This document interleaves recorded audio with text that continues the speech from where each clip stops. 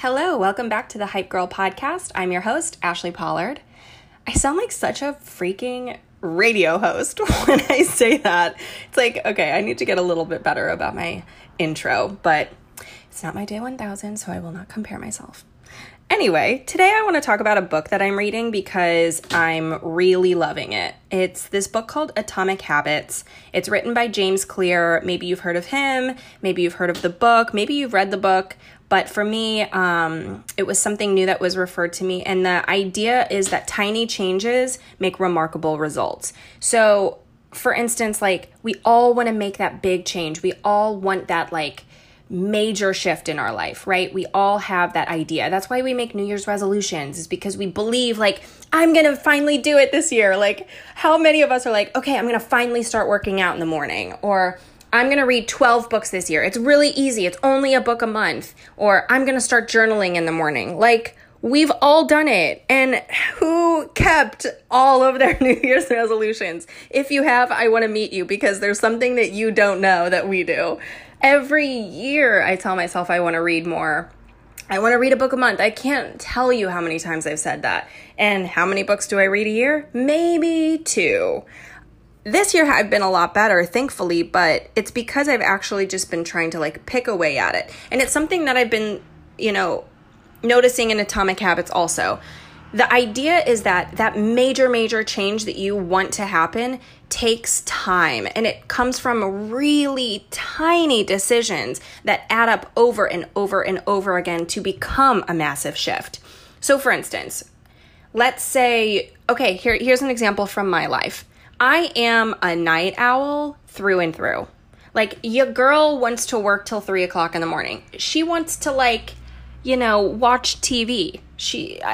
I'm up is my point. I don't sleep. If you know me, you know I don't sleep. I did all this research about people who are doing well in their careers, who are wildly successful. What are the habits that all of them are instituting in their life? And one thing that I noticed from every single one of them was early mornings. So I said, I want to be an early morning person. I want to follow these habits, see how they change my life, see how they affect my life. And I started to implement it. I was like, I'm not going to wake up at 8:15 anymore. Oops, I would wake up at 8:15 and then have to be work at 9. Not a good employee.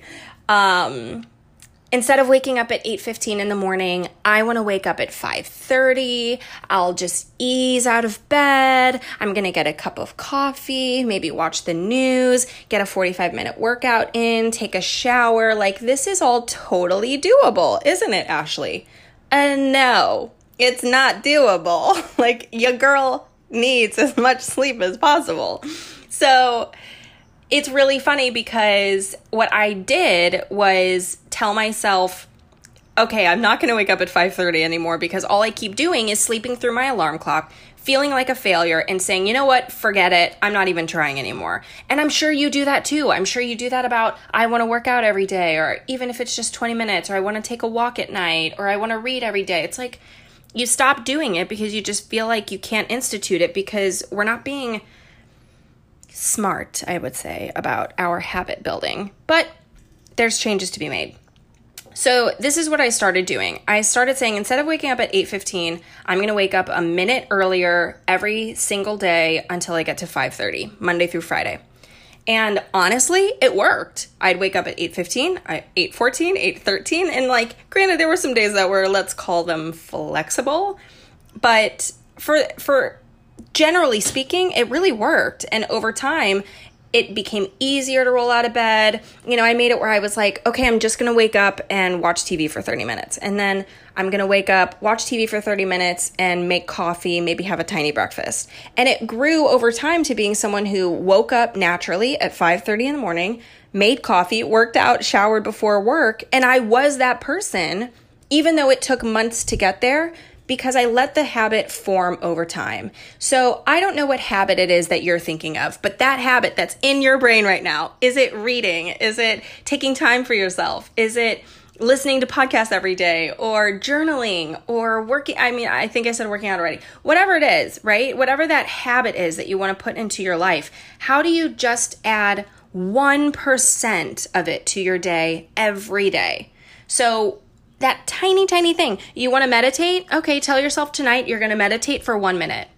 Then tomorrow, meditate for 2 minutes. And so on and so on. Let it build. You want to add more greens to your diet. Like, have a leaf, right? I don't know what the equivalent would be.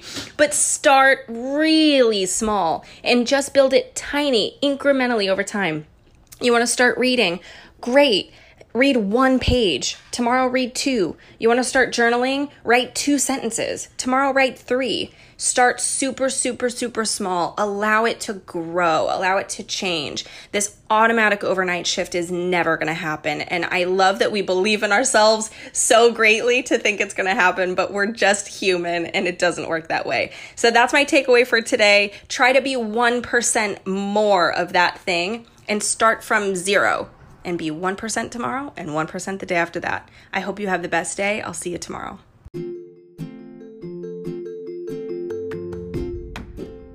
I'm so excited to have you guys along for the ride. If you're happy to be here, don't forget to leave me a review with 5 stars.